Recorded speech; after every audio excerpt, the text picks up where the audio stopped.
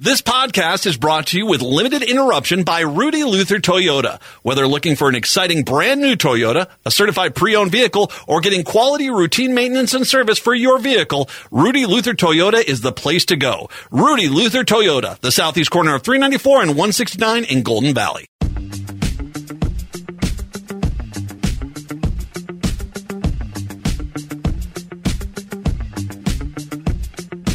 Broadcasting live on AM 950, the Progressive Voice of Minnesota, as well as on WCPT 820, Chicago's Progressive Talk at Night. It is the Matt McNeil Show. Good to be with you today. Jeff Stein joining us to talk a little Iowa caucus breakdown. As a matter of fact, I got some numbers we got to talk about, because I think I actually have become convinced in the last few days, in the last day really, the Republican Party's in real big trouble. That's why they're going so hard, saying, everybody wants Trump, because I think they realize what the real truth is. So I'll talk about that coming up here in a little bit. Also, I will get into Matt Talks Dance in the 4 o'clock hour, and I'm going to rip apart Dean Phillips for being, what are you doing? What are you doing? All right, I'll get to that. Brett, how are we today? I'm all right, but what type of dance are we going to be doing here coming up? Well, it's not. I'm not doing it. I'll be talking about it because, okay. It's not going to be the Matt's dance party. Well, no, that's Fridays usually. Fridays are usually I do a little dance in action. But no, and by the way, for the folks in Chicago, yes, in the 4 o'clock hour Central Time on Fridays at the end of the show, behold the magnificence. That is me thrusting. Yeah, all right. We got, like I said, I got a lot to get to today. I want to start off with the worst businessman on the planet, Elon Musk. It's just, by the way, did you see the fantastic video of one of his trucks trying to get through 4 inches of snow and having zero success? My Sienna minivan can get through like 8 inches, no problem. He has the Tesla truck is spinning tires on a good solid 4 inches. And trust me, I know what a good solid 4 inches is. I've seen my female friends' DMs. It is just disturbing how bad that driving is. He's not having a good life. Few years here. I mean, Twitter is worth, about $12 now? He bought it for $44 billion. And I think that most people think it's less than $5 billion now. I mean, just talk about overpaying. Dear God, man. The Teslas, do you see how the Teslas are now frozen? They're basically blocks of metal. That's what they are, just their only purpose, blocks of metal? Apparently so. I mean, I've got a hybrid. Once again, Toyota Sienna hybrid. Stand by that one, by the way. I got a Toyota Sienna hybrid. Works like a charm. It starts up on battery power. No problems. Through this whole thing. All this cold, not once a problem. Toyota RAV4, got that as well. Not a problem. Hybrid, not a problem. Elon Musk, you might as well tie a rope to it and use it as a boat anchor. Well, thankfully we know he's not the type of guy that would cut corners. Oh, no. I'm going to read this story to you, and this is just, I would say this is a bad Bond villain, but he doesn't even need to explain his plan to him. It's so apparent to all of us. Here it is. Elon Musk has issued an ultimatum to Tesla's board. Hand over control of the 25% of the votes, or he'll put the brakes on AI development. I don't know if was actually part of that announcement, but would you be surprised?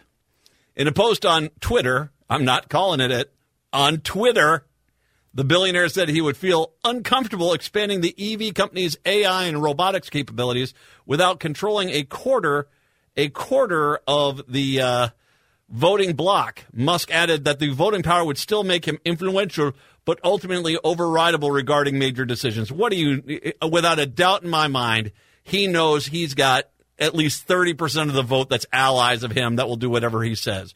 It will only be 25% of the vote. You can stop me at any point. Come on, man.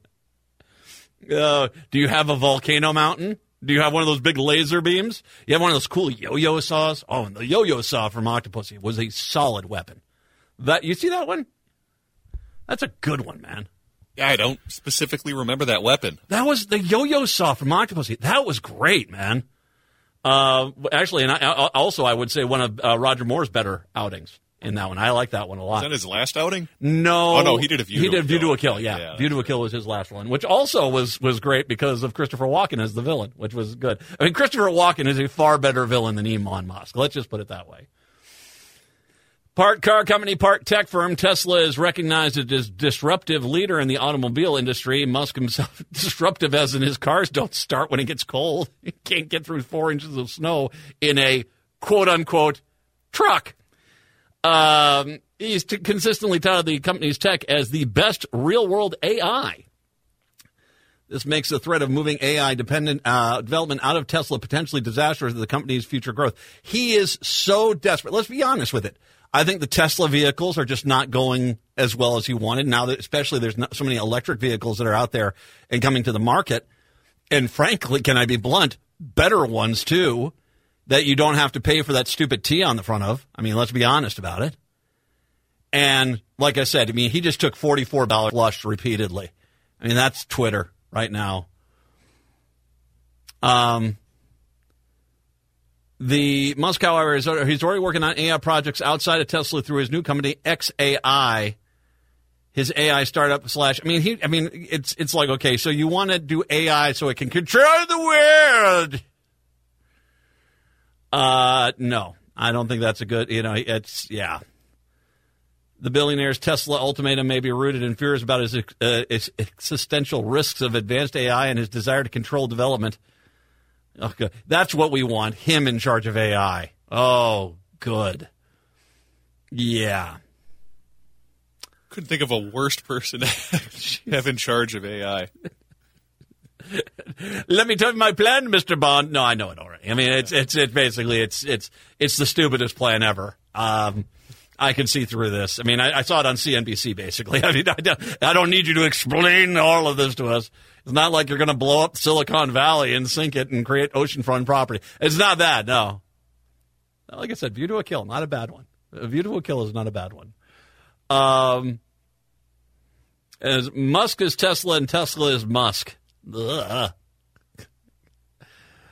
In the end of the day, we believe the board and Musk will be able to resolve the issue over the next 3 to 6 months. He better pay them for that, you'd think.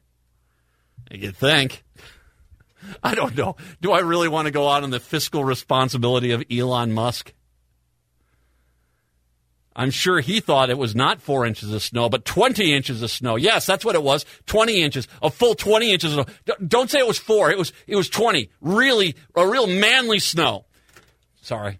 I'm sorry. Why am I like that? Why am I such a jerk, man? Why do I have to? Because, well, I'm paid for it. But that aside. That aside. Good luck with all that, Elon. Hey, what's his rocket ship look like? Exactly. Don't call me out of bounds. The man has more. My God.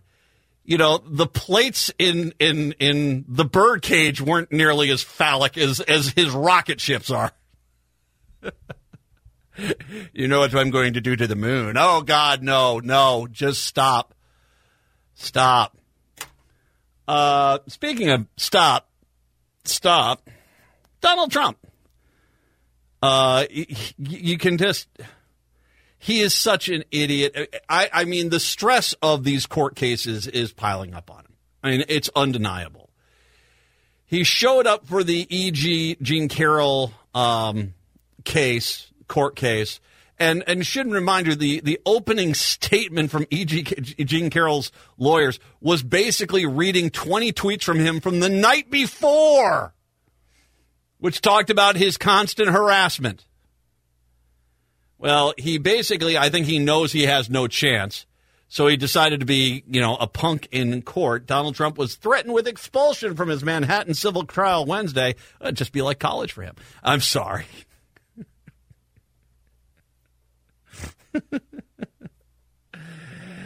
Bone spurs. From his Manhattan civil trial Wednesday, when he repeatedly ignored a warning to keep quiet while writer E. Jean Carroll testified that he'd shattered her reputation after she accused him of sexual abuse. Judge Lewis Kaplan told the former president that his right to be present at the trial will be revoked if he remains disruptive. After initial warning, Carroll's lawyer said Trump could still be heard, making remarks to his lawyer, including, it is a witch hunt. It's really a con job. So he's basically, this is his whole thing. Now, first of all, was he talking to his lawyer or was he talking to a hamburger? I mean, I'm going to put smart money he was talking to a hamburger. Hello, I'm going to eat you in a little bit, but let me tell you about this witch hunt that we're in right now. Oh, it's a con job. Let me get some ketchup.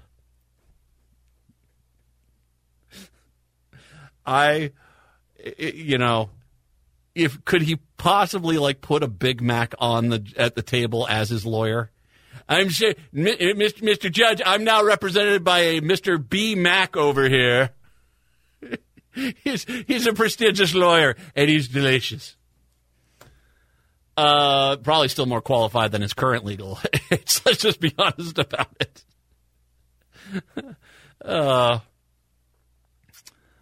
So he basically sat there and mumbled. So let's. Can I do Trump mumbling? Yeah, it's a witch hunt. I had ketchup on my burger and my chicken and my pancakes. Oh yeah, it's a con job. No, it's not a con job. Ketchup. And loud enough for, once again, you're in a courtroom. So basically, the lawyers can hear him mumbling behind themselves. Do you ever think he prefers the bottles of ketchup or the ketchup packets? Which one do you think he goes for? Do you think with those stubby, tiny little fingers, he can open up a ketchup packet? That's a good point. By the sounds of it, he can't, with those little Vienna sausages of his, he can barely open up a bottle. I can see that's his version of hell, having a delicious hamburger to eat and only packets of ketchup to deal with. Oh no, I had the dream again, Melania. What am I talking about? Melania doesn't sleep in my bedroom anymore. Oh! That's how you get him to plead guilty to everything, to say you're going to prison and you're only getting ketchup packets for your food. Ketchup packets. Oh, God. Okay, I got it. Let me get through the rest of this. Mr. Trump, I hope you do consider excluding you from the trial. Kaplan said in exchange for the jury was excused for lunch. I understand you're probably eager for me to do that. I will love it. The Republican presidential frontrunner shot back and shrugging as he sat between lawyers Alina Hababov and Michael Madano and a B. Mac at the defense table. I know you'd like it. You just can't control yourself in the circumstances, apparently, Kaplan responded. You can't either, said Trump. Ooh, zinger, Donnie. Can Kaplan just start throwing ketchup packets at him? Oh, God, no. It's the dream come to life. Stop it. Not a B. Mac. Oh, B. Mac, I got plans for you later on. We'll have a briefing on my court case a little bit later on. All right, we'll take a break. Come on back. It's the Matt McNeil Show.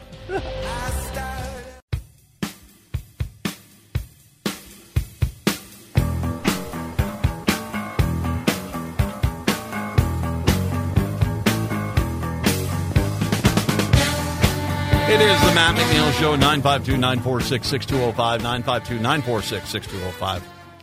All right, the silly goofiness aside, let me get to something that... Okay, so I'm not the first person that's come up with this. I'm going to be very blunt. I saw other people talking about this.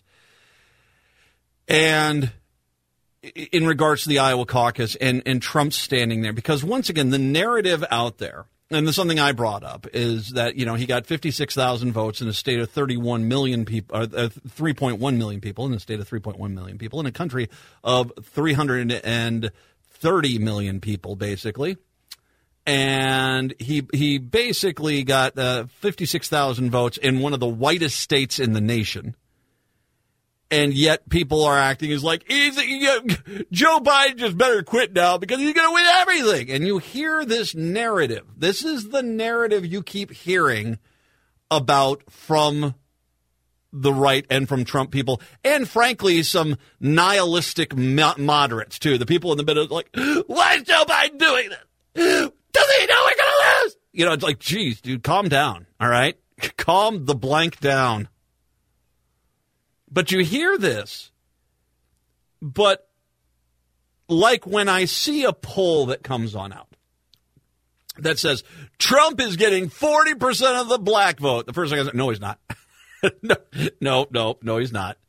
That is, I can tell you that makes no sense. And I've actually talked to the black community and I've said, am I missing something here? Nope. Reminder, I think what he said, 5% of the black female vote. So for him to have 40% of the black vote, he would have had to quadruple or, times 5 his vote with black women and still would need black men to be over 50% supporting him, which is not happening. No, that is not happening. When they say Generation Z is merging with Trump, no, they're not.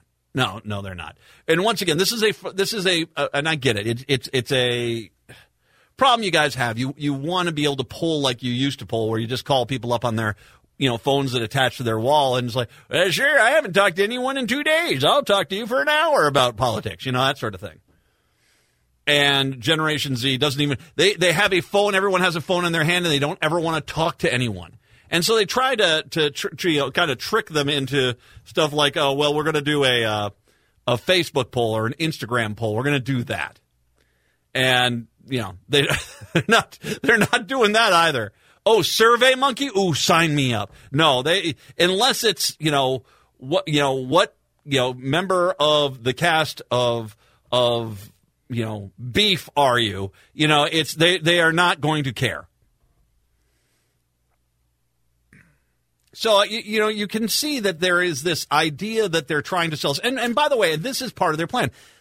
They know there has been a trend. The baby boomers, tragically, sadly, are dying off. That is the strongest voting base for the Republican Party. That's just age. That's just what's happening. Meanwhile, Generation Z is coming into the voting ranks, and they are unapologetically Democrat. And for the first time in generation, they're showing up to vote. And it's a hard number here. So it's partly to try to trick people into voting for Trump because everyone's doing it, and they're not. But as well, it's also just to try to convince people to stay home. Well, there's no point in even going to vote because Trump's going to win by 1 billion. It's not, and he's not. As a matter of fact, I'm actually going to make a point out here that Trump is in big trouble,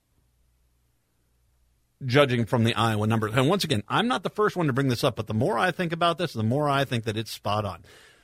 The way that myself and others have been talking about the Iowa caucus is similar to the way we talked about it in 2016, where it's a bunch of fresh-faced, new faces, redundant, new faces who are running to become the Republican nominee. And that was 2016. That's not now. Now, I will be the first to say it's not 2020, where you had the incumbent president in Trump, and in 2020, Donald Trump won 98.5% of the state. Governor Weld was running against him, and he pulled a few votes, but not much. But he overwhelmingly was 90 plus. Trump won 51% of the vote, and everyone's talking about, isn't he the biggest and the best? Didn't he do great? Didn't he do wonderful? But did he? Because he might not be the incumbent, but he's been campaigning as the incumbent. The Republican Party has treated him like the incumbent. He has been running for this office for 3+ years now. And, he has been the presumptive nominee for 3+ years. I mean, sure, you do have some, challengers, I guess, DeSantis and Haley, but not really that much. And once again, it's a unique thing. It's not a brand new guy. He was the president of the United States. So he brings with him to a certain level of incumbency. So should he have been at 51%? Or should he have been much higher? And the more I keep thinking about this, I'm like, dang, you know what? That's right. This isn't like 2016. This is far more like him being in 2020. Now, it's once again, it's not the same, but considering he is the former president, that he is he calls himself the winner of the 2020 election. His followers call him the winner of the 2020 election. He is, by all definitions, the incumbent. That's how he presents himself in this entire thing, as the incumbent. And yet, he only pulled 51% of the vote. I think that this is, and I'm going to get into more of this with Stein here in just a few minutes, my presidential and national politics expert. I think Trump is actually far more damaged. There have been some people who have announced their retirements on the Democratic side, but there have been far more people on the Republican side who are announcing their retirements, and not just federal office holders. You are seeing a lot, and we're seeing it up in Minnesota. I'm presuming it's probably the same down in Chicago to a point, in the Illinois area, is particularly moderate Republicans whose districts have been turning bluer or have been, been a 50-50 toss-up, and they're walking away. Because when it comes to the election, if Joe Biden is going to be the incumbent, and you already can see that Trump himself is going to has already lost a substantial amount of his base and followers, that the Republican Party is less than excited about him, to say the least. I think that's what you're seeing. I think there is this clear evaluation that Trump should be doing better, and he is clearly not. And there has been some polling numbers. Like I said, I'm going to talk to Stein about this in a second. But before anyone thinks that Trump is well ahead, I think that's smoke and mirrors. We'll talk more in a second. It's the Matt McNeil Show.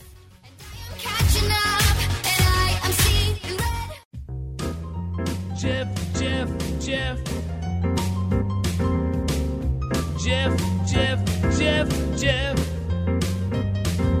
J-E-F-F Jeff. J-E-F-F Jeff. J-E-F-F Jeff. Jeff Stein is our national and presidential expert, kind enough to join us here on AM 950, the Progressive Voice of Minnesota, and WCPT 820, Chicago's Progressive Talk. Of course, he is a noted author. You can find his books at your favorite book location. And of course, the Iowa Politics Report and the Iowa Business Report come to us courtesy of KXEL in Cedar Falls, Waterloo, where he is not. Where today you're on. What TV station are you at right now in Iowa? Well, this is my new studio. Oh, this is what I do every day. Yeah, I mean, we brought in the TV lights. I got used to them at the caucuses, and I decided I just didn't want to miss the opportunity to have cameras shadowing me at every move. Your schedule opened up quite a bit, didn't it? Well, first of all, to answer the direct question, I'm in our Iowa Talking Point studio at Studio 5 at Mudd Advertising in Cedar Falls. We're going to do a caucus in review show here after you and I are done with this conversation. And I am fully aware, as opposed to some blowhards in this state, that the caucuses are done. I have turned into a pumpkin, and they'll call me in 3.5 years. Oh, and that's just fine with me. They should have figured that out when they started chugging the syrup over in New Hampshire. It's over. No more corn. It's now time to drink the syrup. What was hilarious was right after Nikki Haley got done declaring that it was a two-candidate race. Keep in mind, she had just finished third. Yeah. Okay. But she then went and did an interview in front of the podium, and the first station she talked to was WMUR in New England. So, I mean, she didn't even leave the room before she had shifted focus. But, no, it's been interesting. I've just gotten used to these TV cameras, CNN International, Newsmax, Fox News Channel. That was all this week, and none of them measure up I'm a to guest. the fun of the Matt McNeil Show. Well, I'm going to be a guest on a cable access show about squirrels, so Are you in favor or against? Oh, I love the squirrel. It's nature's woodland creature of enjoyment. Okay. I thought you were going to say it was the other white meat, but that the reason I mention all those things is, again, just to show how nuts this whole circus is. that people from all over the world want to know what's going on. And again, you just have to have the attitude that says, thanks for coming. Now take your cold weather with you. And now it's a traveling roadshow. And so, yeah, it's New Hampshire up next and then South Carolina. So, well, you've got Nevada. It's even worse. Oh, Nevada, that's right. If you want a clown show, look at what happened in Nevada. The DNC does not like caucuses. I mean, we know that. That's not a surprise. That goes back to the Tom Perez days. You and I have talked about that. So the Democrats who have the majority in the legislature in Nevada said, all right, we're going to have a presidential primary, and they enacted one. But the Republicans then got their noses out of joint and said, nuts to you. We don't want anything to do with your primary. We're going to have our own caucus 2 days after your primary. The primary is the 6th of February. The caucus is the 8th. And they said the only way that we'll apportion delegates is if you participate in the caucus.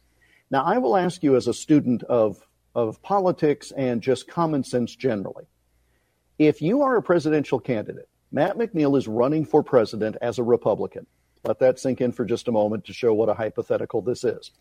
If you were told there's a primary and there's a caucus, and the only way you get delegates is to be involved in the caucus, which of the two do you decide to participate in?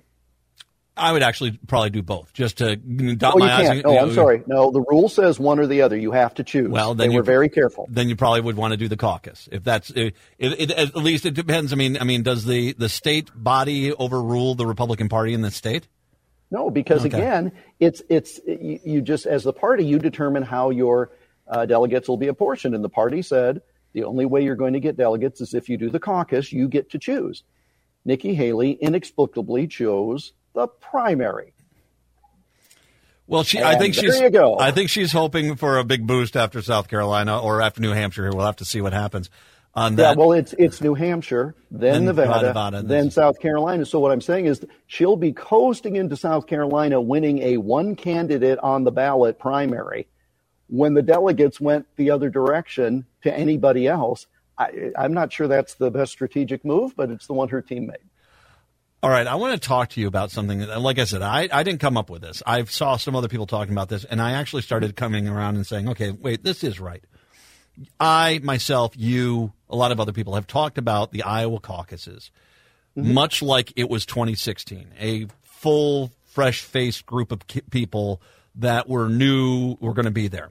That's not what we just had. It wasn't like Tom Emmer was down there. It was Donald Trump. Donald Trump has claimed that he's still won the election. He has been running for this for 3 years. His supporters all think he's the president. He is acting like an incumbent. Now, he is not an incumbent. In 2020, he got 98% of the vote. I think Governor Weld down there got 1% or a little bit more than 1%, but he overwhelming as the incumbent there. Right. This is not... This Iowa caucus was far more like his incumbent race than the fresh face race. He wasn't a fresh face. He is beloved and he has got this base. I understand that there's a lot of people that try to come on out right away and sell 51% as, oh, well, look how great he did. I'm starting to look at that and say, wait a second here. How did you not get someone like 70, 80%? Because you've been running for this. You are a former president. You are acting as an incumbent. Your followers act like an incumbent. And frankly, you should have done better than 51%, considering all those things in line with you.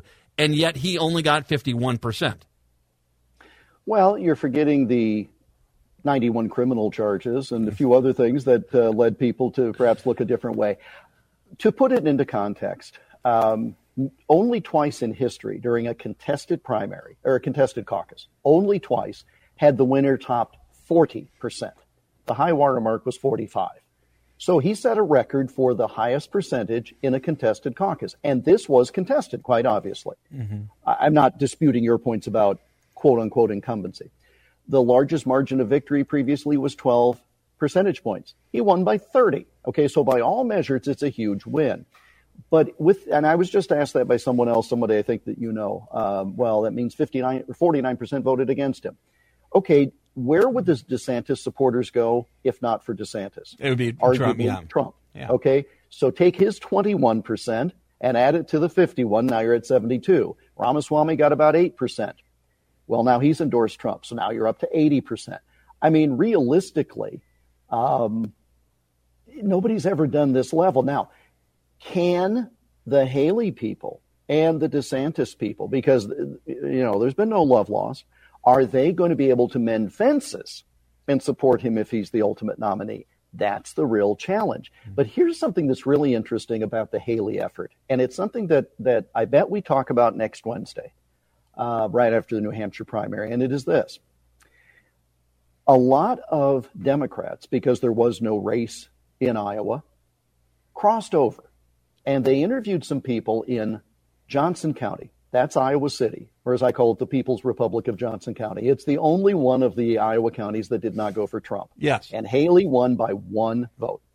So, your cousin Fred and cousin Bertha living out there near Solon in rural Johnson County who decided to skip it, well, it could have made a difference. But I don't know if you have cousins, but, I'm just wondering how many, it only took 2 to give them a clean sweep.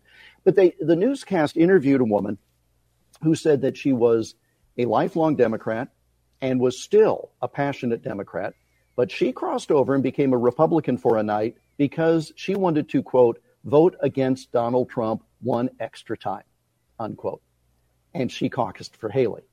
Now, you get to New Hampshire, you don't have to change your party registration. You simply say, I'm a Democrat. The party has disavowed sanctioning this primary. Biden is not on the ballot. We don't want to participate, with all due respect to Dean Phillips and Marianne Williamson. They just show up as a registered Democrat, say, give me a red ballot, and get a chance to vote against Trump one more time. You're going to see that, I think, hugely. And it's going to propel Haley because that's the logical person to vote for, if you're one of those who wants to engage in those shenanigans. And by the way, Republicans have done it to Democrats in the past. So it's not anything, I'm not picking on a party here. I want to go back to the caucus thing, though, because you bring up about DeSantis and Vivek Ramaswamy and stuff like this. And, undeniably. But still, Trump did not get those votes. That night, right? Probably the most comparable of this, and it's hard. I went back to Carter 1980. That is when Ted Kennedy was putting up a challenge to Carter. Iowa was on January 21st that year. Carter got 59.16% of the vote, and Kennedy got 31. So when you look at the numbers, Carter did better versus Kennedy than Trump did against DeSantis and Haley. Just when you look at those numbers. And once again, not a perfect comparison because Carter was the incumbent at that point, but Trump has played himself out here.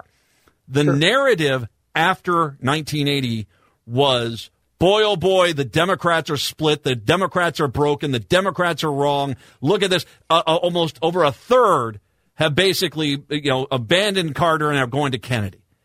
This time, and once again, we can make a strong argument that this was more like a 2020 caucus than a 2016 caucus.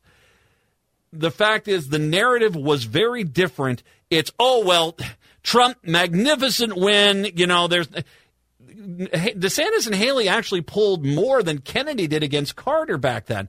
And once again, you're right. New Hampshire and Nikki Haley seems to have done a pretty good job campaigning there. Nevada is a mess. But then you're going to go to South Carolina where Haley's going to put a pretty big fight there.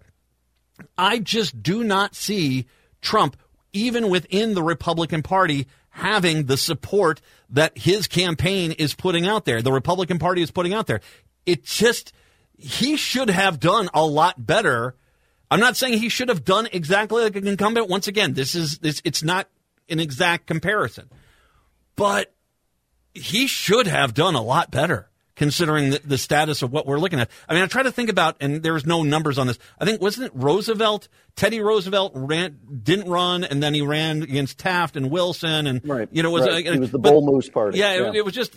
But there's nothing about that. I couldn't find anything about what comparison, because that'd probably be the next comparison. Then going back to Cleveland, who ran after he lost his term, but it doesn't happen that often. I just think that. I think presenting this as, wow, look at how great Donald Trump did, I don't think he did that well, considering how he played himself off, how the party played himself off, and this is a former president running for the presidency again. But 91 pending criminal charges. But January 6th. But claims of election fraud. All of those things. This is why, if you're DeSantis, you're just sitting there scratching your head saying, I did everything I was supposed to do. Because here's the playbook, right? You go to all 99 counties. He did that. He was not the only one. Yeah. That's the play in Iowa. Okay, you go to every county. You get a popular office holder to endorse you. He did that. Yep. You get the evangelical leaders to endorse you. Yep. He did that. Yeah. He did everything he was supposed to do, and he did not get. And Trump got more than half of the evangelical vote. Okay, so the point is that you're dealing with an individual who is rewriting the book. Love him or hate him, he's the most significant political phenomenon, with the possible exception of Barack Obama, in the past 50 years. Well, and here's so you can't. We want to make some logical sense of it, and there's too many wild cards there. And like you said, he's going to win, but he's going to create a huge problem for the Republicans. Entrance poll for ABC on Trump. If he's convicted, 64% of Republican caucus goers in Iowa, 64% said yes, they'd still support him, but 31% said they wouldn't. And when you look at the margins of Georgia, 0.2, Arizona, Wisconsin, 0.6, Pennsylvania, 0.7, North Carolina, 1.7, Michigan, 2.6, Nevada, 2.7, Florida, 3.4. You and I love this kind of stuff. I love the numbers and this stuff behind this thing. I really do. Yeah. This is trouble. Now, I'm going to tell you what, I can tell we're running up against the clock here, but we're going to have to take a break here. I want you to come back and talk about that, because if 31% of the Republican Party bails on him, this is over. And there's just nothing he can do about it at that point. Jeff Stein joining us with his usual Wednesday visit to talk about presidential politics. We'll get more with him when we do come back. It is the Matt McNeil Show right here on AM 950 and WCPT 820.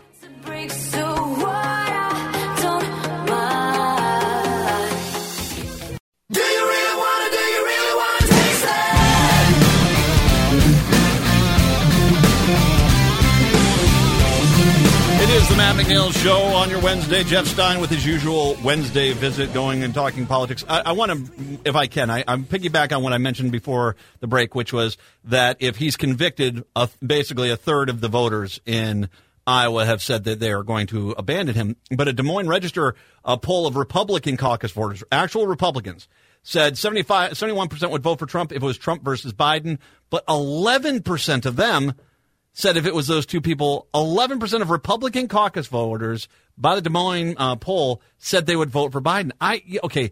I'm seeing enough here to say to myself, this whole notion that Trump is running away with it, that another term for Trump is a given, is that's just not there. It's smoke and mirrors. And even within, we're talking his base. We're not talking suburban moms that went with Biden back in 2020. We're talking his base is already showing major signs of cracking. Going back to your point about DeSantis, and Haley, it's like, what do I have to do here at this point to kind of shake these people off? It's that consummate trap the Republicans have gotten themselves into. Well, but what's going on is that you have DeSantis and Haley just sitting there in case. It's sort of like, in case the starting pitcher falters, I'm going to be here and be ready, because it makes no sense otherwise at this point for some. Now, something that you just said, and I want to be really clear, there's a big distinction between election and nomination. Yeah. All right. There is an awful lot of talk about no way anyone's going to beat him for the nomination. And given how it lays out at the moment, I would have to say probably that's right, unless there is something new that comes up between now and the time of the convention. But the general election, that's a whole different issue. And I have tried to tell my Republican friends who talk about how Joe Biden might be infirm and the policy is bad or whatever, you know the line, right? And they say, Trump's just going to come through and just sweep. Well, I say to them two things. One, you told me that 4 years ago and it didn't happen. Second, if you then retort and say, but it was stolen, my answer is, if, in fact, it was stolen as you believe, what has been done to change anything for 2024? And the answer is nothing. So the point is, all of these folks who think that he's going to cruise to the nomination? Probably will. Going to cruise to election? There's way too many things to suggest that's not the case. Mm-hmm. And so, again, well, look at the folks who said there was going to be such a red wave in 2022. What were they basing that on? Yeah, good. You know, polls, same polls that we're supposed to be listening to now. Well, exactly. And to be fair, on the 33% that say that if he gets convicted, he has been convicted. He's already had fraudulent with his charities. E.g. Gene Carroll, he's guilty there. He's guilty of the bank fraud in New York. That was just a punishment phase he's going through. It hasn't phased their vote right now. And so, I mean, I think that there's a lot of people who is like, when put a microphone in front of your face, and it's like, well, if he's guilty of trying to start a riot on January 6th, would you vote for him? And it's like, oh, no. But the reality is, I think that he could be found guilty of that, and I think most of those people will say, well, but he was justified. And so I don't know if that number is legit either. Here's the number that was interesting to me. Okay. There was an entrance poll that said that the percentage of people who wanted substantial change in the country, or in essence, blow the whole thing up, and you combine those numbers, it was this massive number. And they're voting for a guy who served as president for 4 years. And again, most of them say we want huge change, and so we're going to seek the guy who was in the office for 4 years. I just don't even know how to square that. Well, and yeah, they're kind of lost, which does bring up New Hampshire next, which is, Haley has done a better job of laying a foundation there. And I just, the way that Iowa lays out, I think Trump and a DeSantis are going to work better. I'm actually surprised Vivek Ramaswamy lasted as long as he did there. But, you can do a lot when you're self-funded. Well, true. As you well know. Oh, well, yeah. Who doesn't love Twinkies? But I was surprised Christie dropped out because New Hampshire was probably going to go better for him on the East Coast. Haley has done a better job of laying the foundation there. Trump's going to get that 50, 55, 60% of the vote. I just see that again. But do you think that DeSantis, that Southern charm's not going to fly up in in New Hampshire? I just do not see a way that DeSantis holds on for two there. I think it's going to be Nikki Haley for sure at two. Oh, I don't think there's any question. And that's why it's interesting that Christie got out, because DeSantis would have finished fourth. And did you see that the DeSantis pack is now laying people off? Yeah, that's always a good sign. Not the white boot polishers.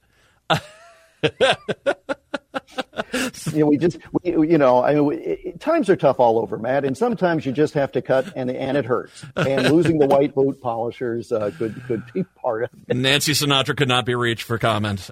Oh, that's a beautiful reference. And you kids who are too young to get that, go Google it. It's a tremendous reference by your host there. But I think that, she's... How close does she make it? And once again, this is like football speculation at this point. But I mean, it's considering what you saw in Iowa, you saw the layout, you saw the teams, you saw the commitment, you saw the volunteers, you saw that all on the ground. Now let's move that to New Hampshire, where Haley's going to do better. Do you think that this is going to tighten up at all? Well, sure, but it's because of the fact that Democrats will vote on a Republican ballot. It doesn't have anything to do with ground game. It doesn't have anything to do with anything other than, hey, I get another chance to vote against Trump. Sign me up. Because, again, if that many people did it in Iowa when they had to go through stuff, like changing party registration, et cetera, in the cold, have to do anything. In the cold, too. It should be noted. I mean, that was. Absolutely. I mean, when you look at 56,000 people showing up, I mean, that was down a little bit. But, I mean, the weather did play a pretty big role there. Well, it played a role, and that hurt her. Because her supporters were not the rank-and-file Republican who supported DeSantis or Trump. And so that's why she's going to do tremendously well in New Hampshire. But, again, is that a real fair test, given that you're going to have a lot of independents and Democrats who say, I want to get in there and pull a few shenanigans, which they have the right to do. That was the rules. Moonbeam Williamson's not going to do anything. Dean Phillips, do you think he survives New Hampshire, or do you think this whole vanity project of his comes crashing down fairly quickly, I think? I can't imagine. I don't know what's driving it now. I don't know where the money exactly. is. I don't know. I mean, is he going to win the Nevada primary as the only candidate again? I mean, it's a nice effort. and he's keeping some consultants and coffee shops afloat, and good for him. Jeff Stein, once again. The Iowa Politics Report gets posted a little bit later on. Find his books. They're fantastic. And, Jeff, we will talk to you next week. Thank you much. Hour 2 for Minneapolis, St. Paul. That's up next.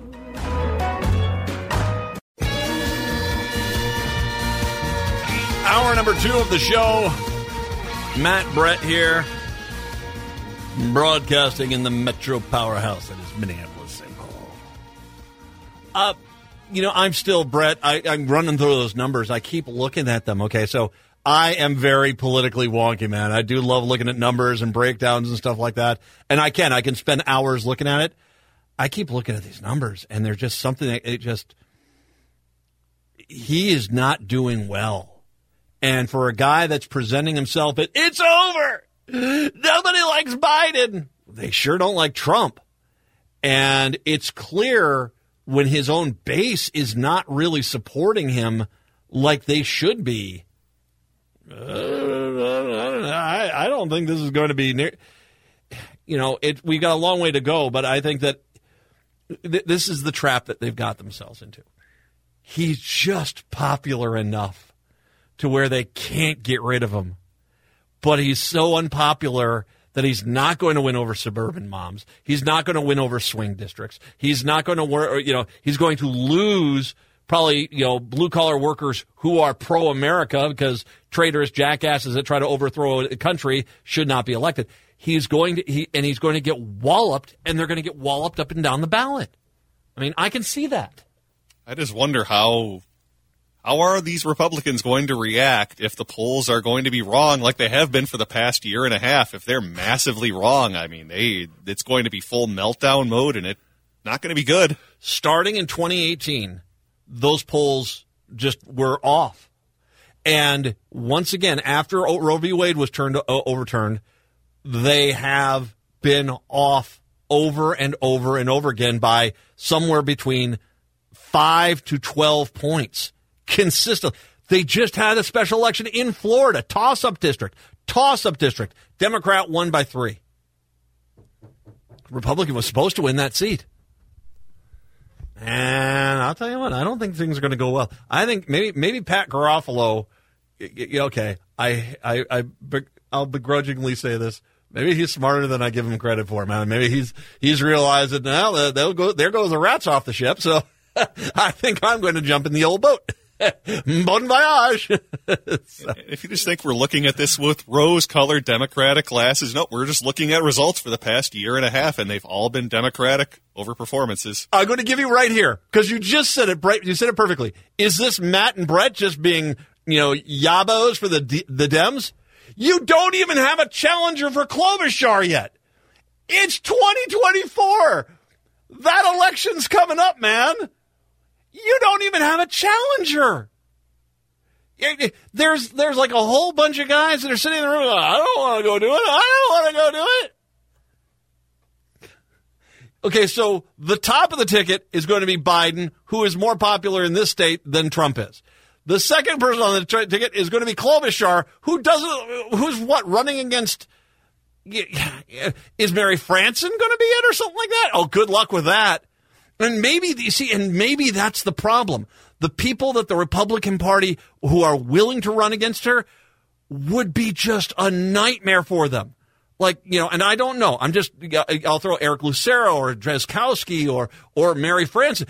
If one of those people were running against him or against her, it would be a nightmare for the Republicans to hold. It even gets worse. And then you have all the House seats up. And right now, I mean, you've got multiple seats where Republicans are not going to come back. You got the U.S. House.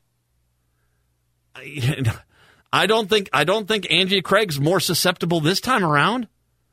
I know you're putting everything in the kitchen sink into trying to get Ilhan Omar out in the primary on the Republicans are. I know that Dean Phillips Dean's not going to win that seat for sure. Even if he wanted it back, he's not going to win that. He's not the primary. And the Republicans who are running there is like, hey, who said I'm a Republican? I mean, good. This is great. This is not just rose-colored glasses, man. You guys have got a mess on your hands. 952-946-6205. Can I do a little gym etiquette here? Because, of course, it is the beginning of the new year. Lots of people in the gym. I want to get to something. This happened this morning. So I'm at the gym. I got to start working off this Southern food I've been eating. I ate for 5 days. It was delicious, Brett. Can I just say it was phenomenal. Good stuff. You got to pay the price at the gym. Yeah. Speaking of women's DMs, I got a picture of a basket of sausages. Man, that's just absolutely fantastic. The Smokehouse in Port Royal, just as good as it gets. Not the same. Maybe something else. No, it takes a strong turn in the DMs, but it's not the same.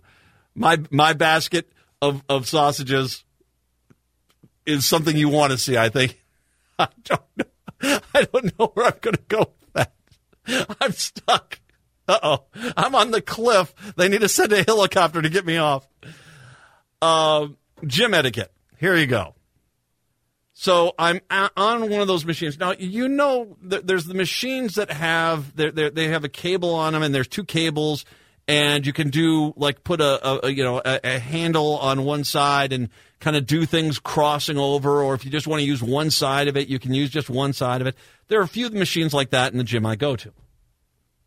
I'm on one of those. I actually got there earlier than I usually do today because I had to drop a kid off at school. And so I'm there, and I'm working out. I'm on the one side, and I just got to do 2 sets. And, I want to say thank God there was a trainer that was sitting right there when this woman did this. She comes up to me and goes, "Oh, can I work in?" Now, work in to me means to work in. Sure, no problem.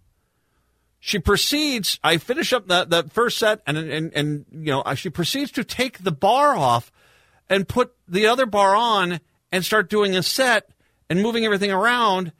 And when I go back, she said, and I started moving things back so I could go finish up my second set. She goes, "You were done. You were done. You said I could use it." I said, "You said you wanted to work in." And that's when the trainer said, "Yeah, you said you wanted to work in. You didn't say he was done. Are you done? You said, can I work in?" And it was very uncomfortable for her because basically she was, first of all, I'm going to say, if you're going to do stuff like this, why don't you just go get a workout machine and work out at home? That way you never have to worry about this sort of thing. That being said, don't do that. If you ask if you're going to work in, that means you're going to take turns doing the same exercise. And I don't mind if you switch out a bar or a handhold or something like this, but don't just go in there and just take it over and say, "You gave it up." No, that's you just being a jerk. And now I guarantee you come up to me again and say, "Can I work in?" I'm going to say, "Heck no, you can wait for me to get finished." Just a little etiquette for you. A little etiquette. Matt's being a nice guy. 952-946-6205. I also was I think I was unintentionally part of a heist today. You were part of it. Unintentionally part of a heist. That's not going to really hold up in court if they say, I was unintentionally part of it. How did all this merchandise get in my pockets? No. Okay, so what happened is I'm at Target.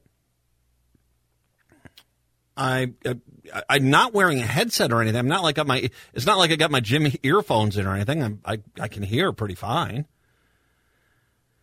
But I'm going through. I go to the self-checkout. I scan my card, scan my things, and putting stuff in the basket. And I come back out to the car, and this guy comes up to me and goes, "Hey, sir, they were yelling for you. I think you forgot something."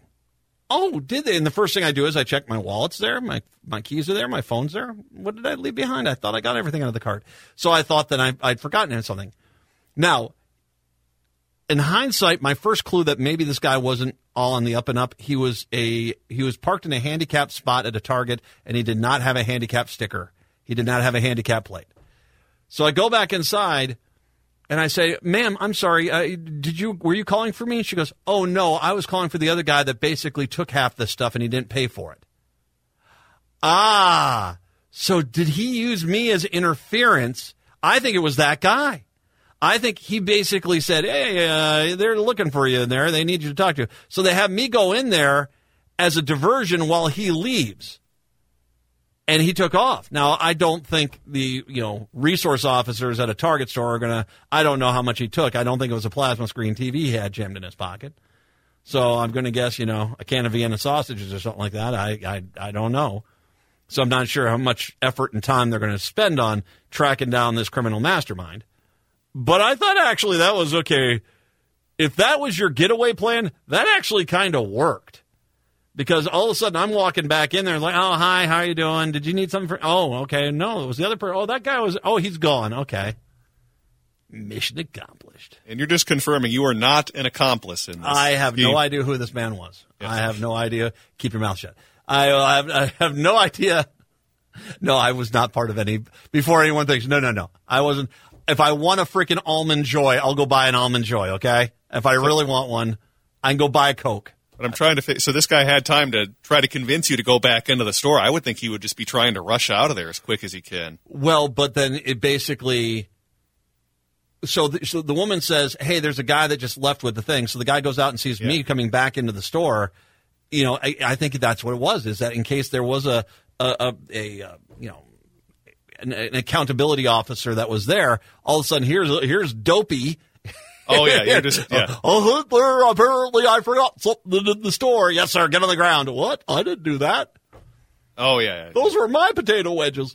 No, I didn't. No, I think it's not a bad plan, man.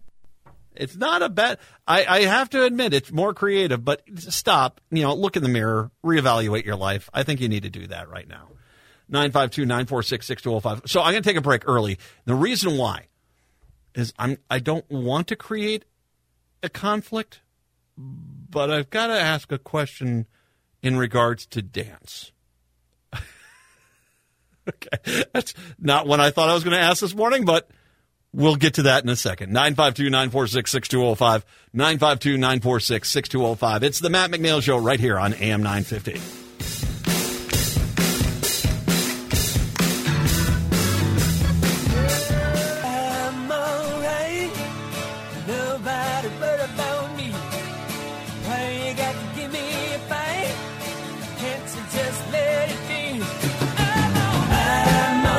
AM 950, the progressive voice of Minnesota, the Matt McNeil Show. 952-946-6205, 952-946-6205. So I want to start off this segment by reminding some people of something that happened we got the Olympics coming up here, but this was the Olympics of 2002, the Winter Olympics in Salt Lake City. This was where the fix was in on the pairs teams competition. And what had happened was the Canadians, Saleh and Peltier of Canada, were exceptional. Were just fantastic. Were wonderful. Uber. Fantastic. And I remember watching it. And then you had the Russians, and the Russians were the Russians. They're very good at figure skating.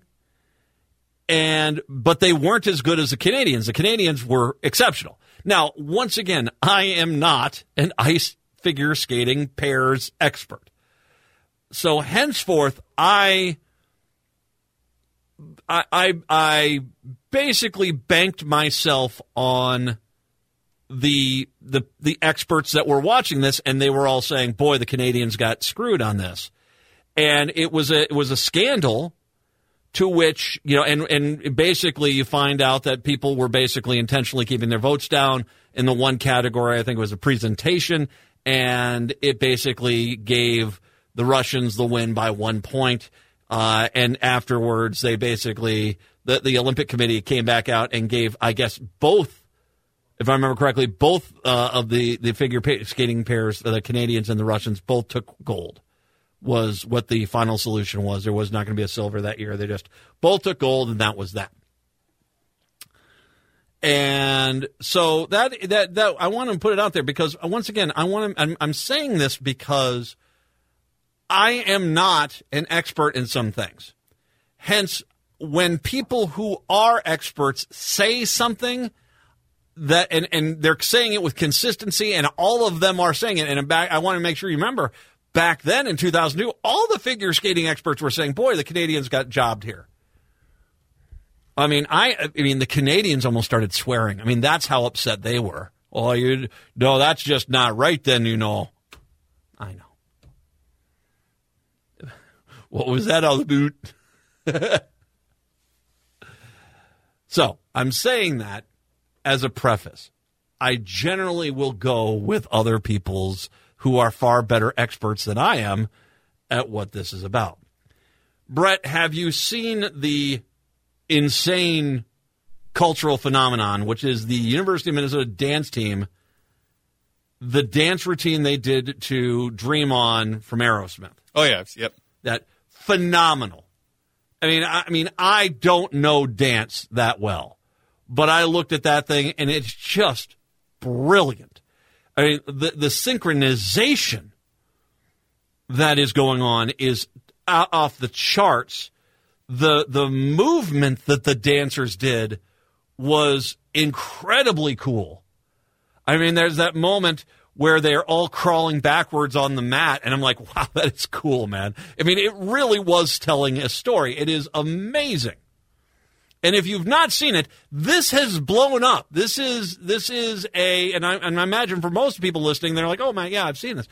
This is something that I think this weekend people were starting to say, did you see what the University of Minnesota dance team did?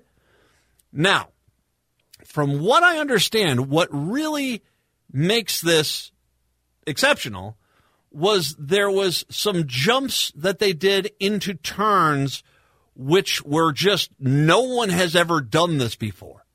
No one's ever done this, let alone done it synchronized with all these dancers on the floor, and it was phenomenal. So I'm going to read from the Fox 9 story. Dancers at the University of Minnesota dance team are returning to their home state as national champions and viral sensations. Millions of people on social media watched their dance routine in a national competition over the weekend. The Gophers' take on the Aerosmith classic Dream On has been shared worldwide as the internet marvels over the incredible synchronization. I decided I wanted to be on this team when I was in 8th grade, so it's been a long dream of mine. It feels crazy like I have finished out my performances with this team in this program, said senior Kaney Balfovich. I'm sorry, Kaney. K-I-A-N-E-E. Kaney. K! Nice job, senior. You were exceptional. Her final college season will end on a high note. She and junior Callie Hilton are leaving Orlando, Florida, heading home with 2 national titles. Good for them. When we get back to campus, the people in class are certainly knowing who we are. It does kind of take you by surprise because dance hasn't always been received as kind of recognition, so it does mean a lot. Absolutely. I would say what you've done is you have basically kicked open the door and people are now paying attention to you because you said you need to pay attention to us. You did phenomenal. All my best, Kay and Hilton. For the second year in a row, the U's dance team took home first place for its Palms performance at the 2024 UCA UDA College Cheerleading and Dance Team National Championships in Florida. Meanwhile, the jazz performance of Dream On took second place, but it's become a viral sensation in part because it's a difficult turn sequence in the latter half of the performance.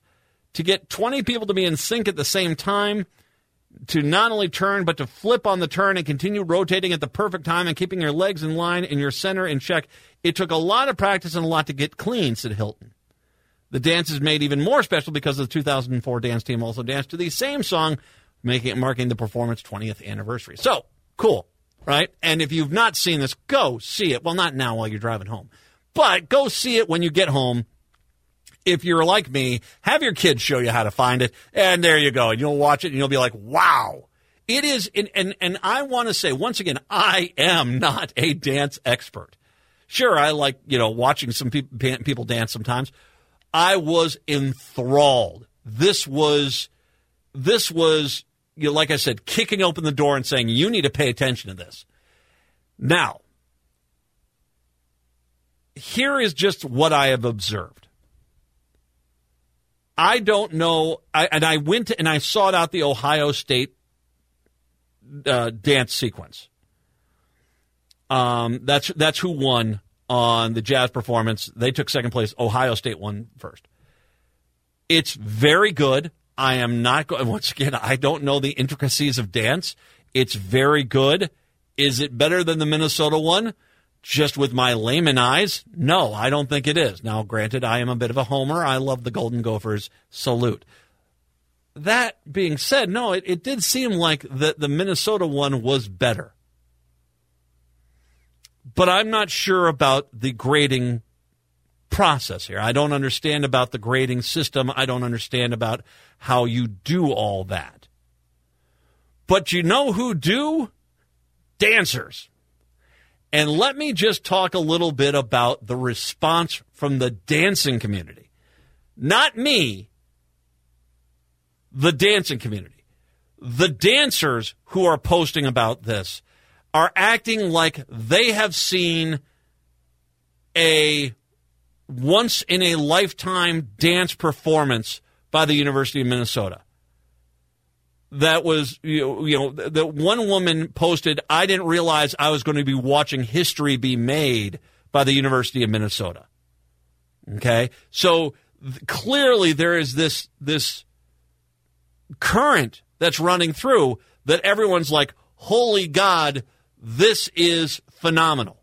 This was beyond brilliant. And kind of like, I don't know if you ever saw the movie Matilda that came on out. There was a dance sequence in that towards the end of the movie, which was so good that everyone stopped and watched that one. That one became kind of a in-your-face sort of thing. A lot of people like that one. But this was, done in live competition, and it was phenomenal. And once again, it's one thing for me, Mr. I don't know damn thing about dance, to look and say, well, that was good. It's another thing to have dance coaches, dancing professionals. You go to TikTok, go to Facebook, go to Instagram, go to any social media page, and I mean not Twitter, but go to any of these social media pages and go and look at the responses to this, where these dancers are like, how in the world did they even do this? The dancers themselves are doing this. And you know what they're not doing? Anything close to that for the Ohio State team's performance. And once again, I'm not saying the Ohio State team did bad, but it clearly did not resonate or become life-changing or historic or a before and after moment than what the University of Minnesota did on the dance floor there. How did we not win again? Okay, because I just want to, how is this possible? I mean, were we not wearing enough sequins? I don't know what the parameters of the judging are, but how did they not win the national championship when everyone who sees it that knows what dancing is all about acts like, oh my God, I can't believe they actually did this. And yet here you are saying, well, here's Ohio State. And I don't want to create a conflict. Well, maybe I do a little bit. But, I don't want to, because it is Ohio State. Come on, Columbus. What?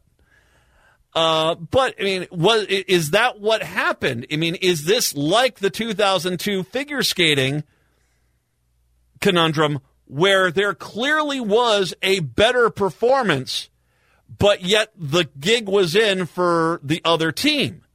Because once again, it's one thing if, one or two people are saying, oh, this was phenomenal. That's not what's going on, man.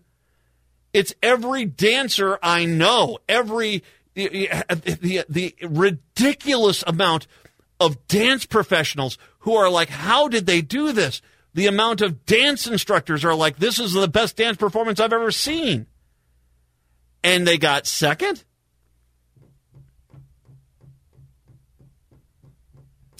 I see.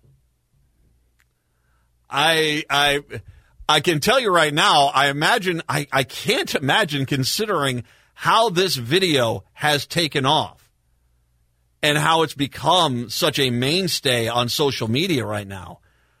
I cannot imagine that the judges are like, yeah, so you want to explain to me exactly how that one didn't win? I imagine people have already asked them that. But once again, and like I said, I went and sought out the Ohio State performance. It was good. It was very good. It was very good. Was it better than Minnesota did? No, it wasn't. But once again, that's my layman eyes. I don't know the ins and outs of this stuff. But the people that seem to know all the ins and outs of this stuff say it wasn't even close. So I have had, there are some threads on some, you want to know how much of a deep dive I've done into this thing? On Reddit, there are some threads where basically that Minnesota got the Palms, won first place for Palms, for the Palms dancing with the Palm Squad, which is also a very good dance routine. But people have said, well, Ohio State actually did better than Minnesota on the Palms, but they're feeling as if maybe they gave them the Palms Award to make up for the fact that for some mysterious reason they did not give them this for the Jazz Synchronized Dancing Award.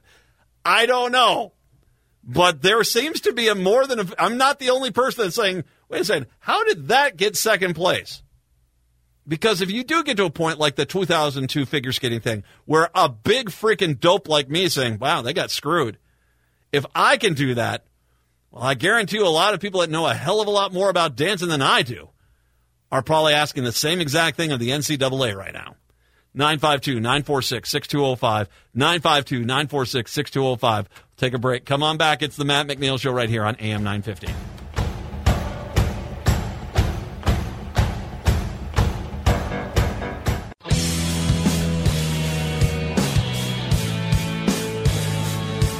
So a big salute and a hello to Archie Webster and the guys out in Greensboro, North Carolina, listening, watching.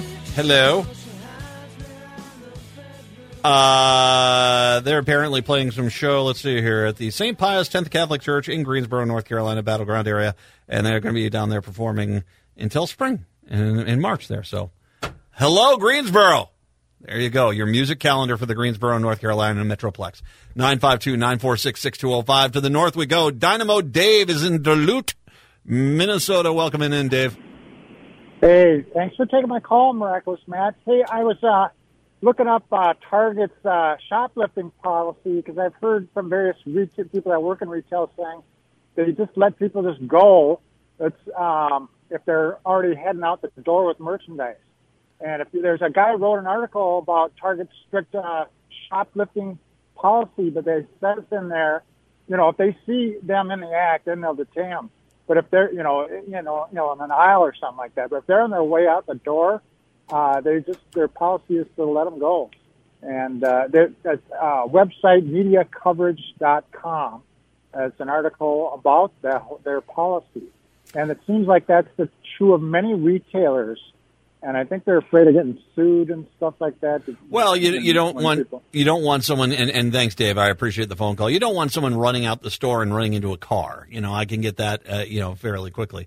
Although I would say this, if they grabbed like one of the plasma screen TVs or something like that, I don't think that they're going to let that go. I think, well, first of all, how fast is that going to be running anyway? So I don't think it's going to be the chase scene that you think it's going to be. I want to see the heist of two people trying to carry the thing. Like a horse. Like a horse in a costume. No, you got to turn right. No, you turn. No, you turn. I'm the front. I'm the back. Come on, move this way. No, that's I could see that as well. It doesn't surprise me. Maybe this guy thought that he needed to give a little bit more of a diversion to make sure he got away with his plan to, steal some Sunkist tuna. I don't. Genius. Mwah. Well, still, it's a more sound plan than Elon Musk. Let's just be honest about it. 952-946-6205. Sometimes I'm a mean person. Why am I so mean? Well, it's Elon. Okay. I've answered my own question. 952-946-6205. Speaking of being mean, get ready to buckle up, kiddos. Dean Phillips, the Minnesota congressman, is he actually voting for anything at this point for Minnesota for the third? Is he, or is he just basically chugging syrup like the rest of the guys up there now in New Hampshire? Dean Phillips, the Minnesota air quotes congressman, mounting a long shot challenge to Joe Biden for the Democratic presidential nomination, praised the Trump White House. What are you doing? Seriously, what are you doing, man? Praise the Trump White House. You mean babies in cages guy? You mean I tried to overthrow the government guy? You mean, documents stored in the John guy? You mean Johnny sexual predator guy? You mean that guy? The guy that ripped off veterans and his charitable group? You praise that. That's what you're praising, Dean. God, man. Praised the White House for its outreach on issues and legislation he worked on, and he said he's not seen that reach out by Biden White House. The White House that you say he's too old, he should not run, it's a mistake, and you're wondering why the Biden White House isn't returning your phone calls. How dumb are you, dude? I mean, I'm sorry. God, I don't want to be this way, but someone's got to be. How dumb are you? You basically constantly insult the guy, say he's worthless, he can't run, he's not worth anything, and then all of a sudden but he doesn't like my posts on Insta. Come on, man. I don't believe that we had a president recently that invested in the way that one needs to develop these relations and work ethic, Phillips told Johanna Maska, the host of Press Advice podcast and the former aide to Barack Obama. And I'll be forthright, the Trump White House worked very close with me in my office on two really important initiatives. Phillips's criticism may touch a nerve in the White House, but it will not be a surprise. The 54-year-old has insisted the campaign trail that Biden is too old and the wrong man to take on Trump should Trump win the Republican nomination. His effort to primary Biden has also irritated the White House, which has also been staunch of its criticism of him. So I don't know. You basically start saying the guy's incompetent of being able to be president of the United States. Don't then be wondering why. And I should mention, and I've said this before, and you can actually go back and listen to this interview, the Dean Phillips interview from back when he first ran in 2018. We still actually have that posted up online. He came into this studio, and I thought it was like the second coming of Wellstone. I mean, he was, a populist sort of thing. Around 2000 or so, he started being one of those guys where it was more important for him to be the moderate contrarian than to be the Democrat. And it wasn't all the time, but occasionally all of a sudden United all of a sudden is like, I'm working with the other side of the aisle. Well, that's not why you got nominated.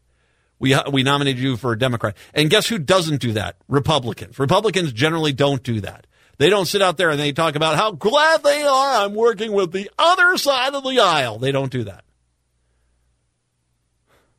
They understand they've been elected as a Republican, not as, a Democrat elected as Republican light. But it's your comments about Biden. And a reminder, before the last election, for some inexplicable reason, you decided to say, I don't think Joe Biden should run again.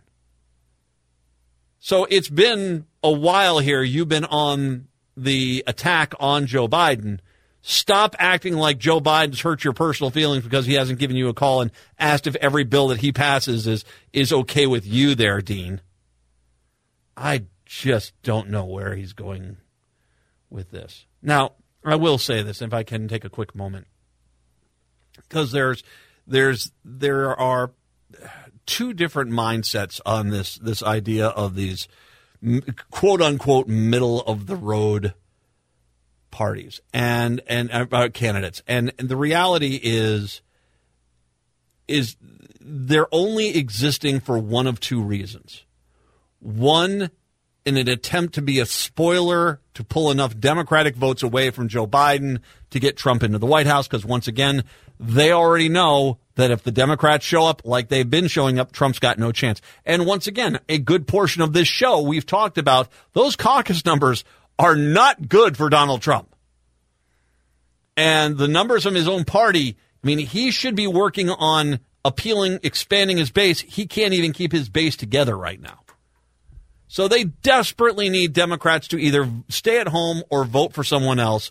So I think part of this middle of the road party crap is just Republicans trying to make it look like they're accommodating by basically putting someone out there just to ensure that Donald Trump gets the nomination or gets the election, wins the general election.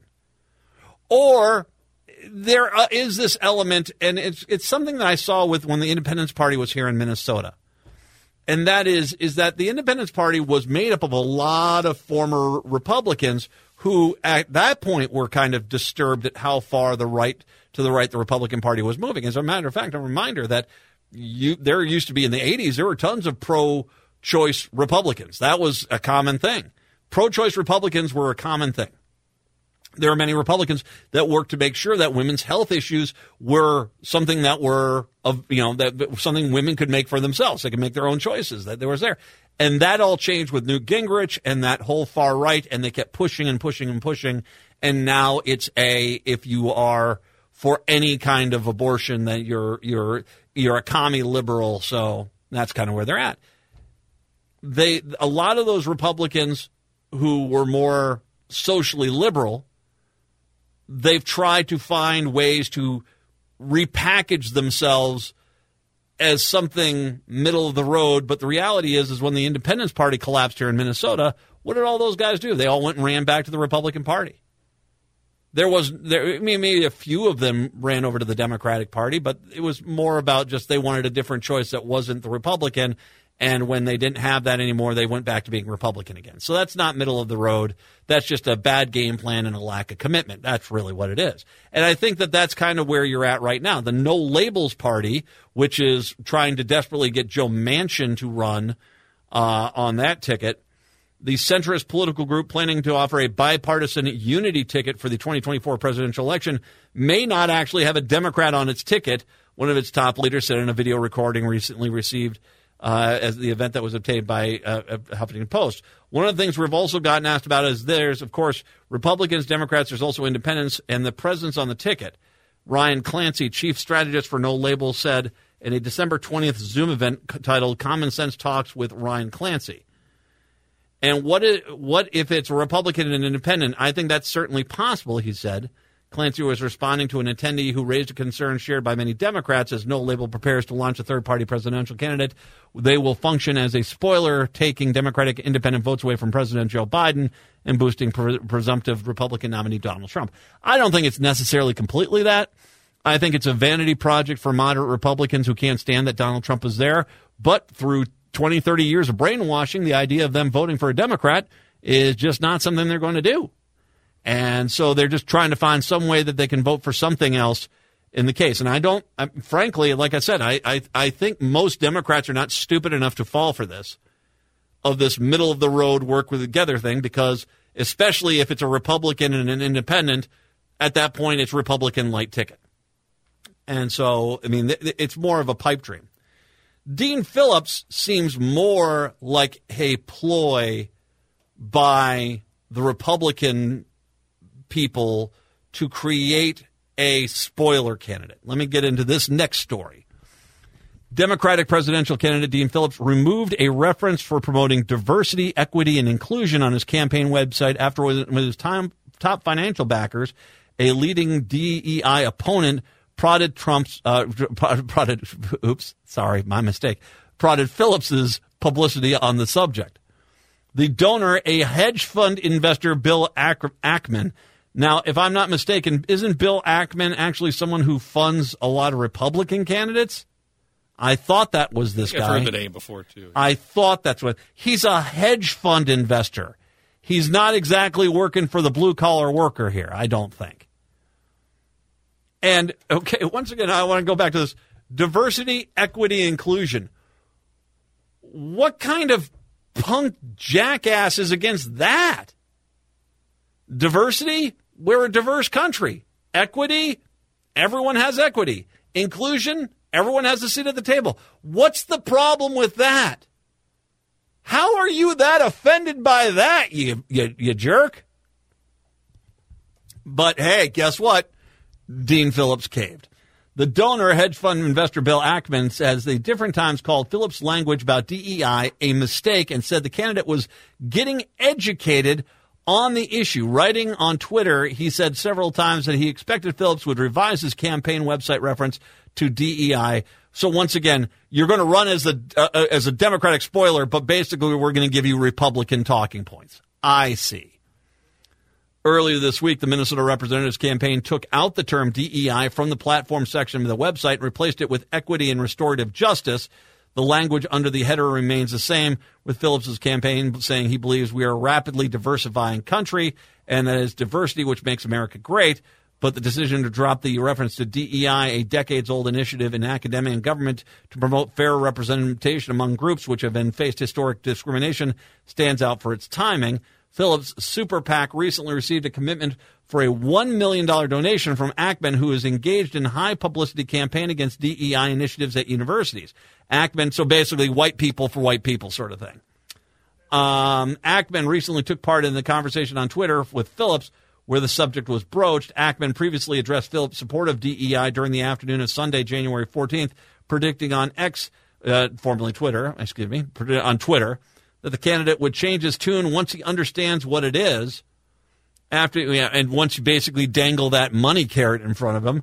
After the initial publication of this article, a Phillips campaign aide approved what they said was a screenshot of the back end of their website showing that they'd made the change to the platform at 9:42 that night. Minutes later, Ackman posted on Twitter again saying Phillips was getting educated as we speak.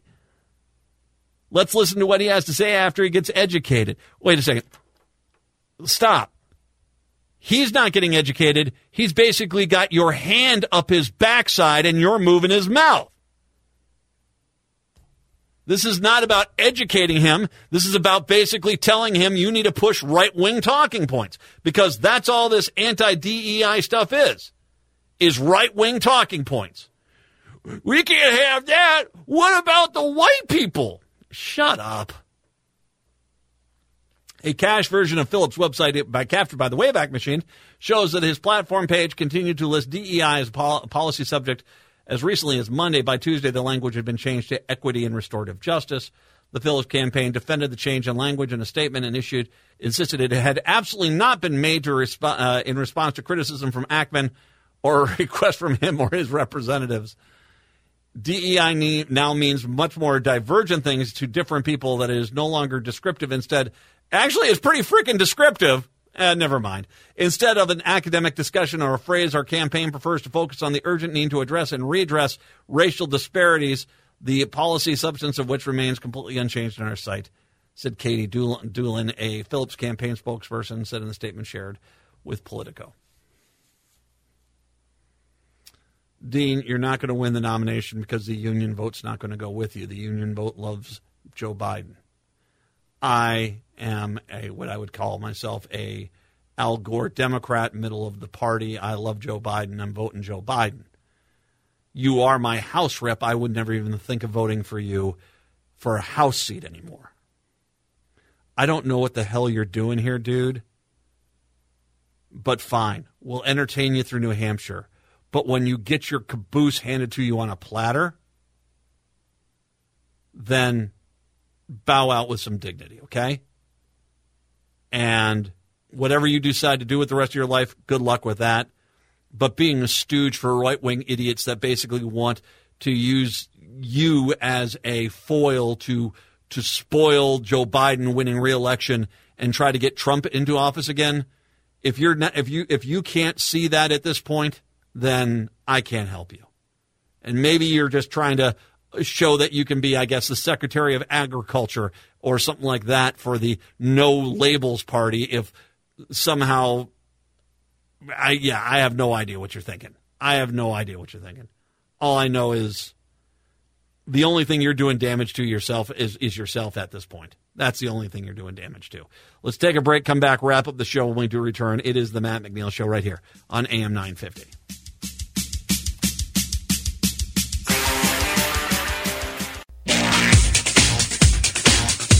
Yeah, I don't know what he's doing. Someone called up and said this fundraising guy is the guy that's been trying to get these presidents fired from some of these Ivy League universities. I mean, trust me when I say this. There is this element in our society that sees that we are becoming more diverse and more equitable and more inclusive, and they can't stand it. They want a white world for to be there, and they'll act as if some minor accommodation is major change, and that's just not it. And so they're pushing back, and you can see the collar getting pulled on Dean Phillips' neck. You can just see that.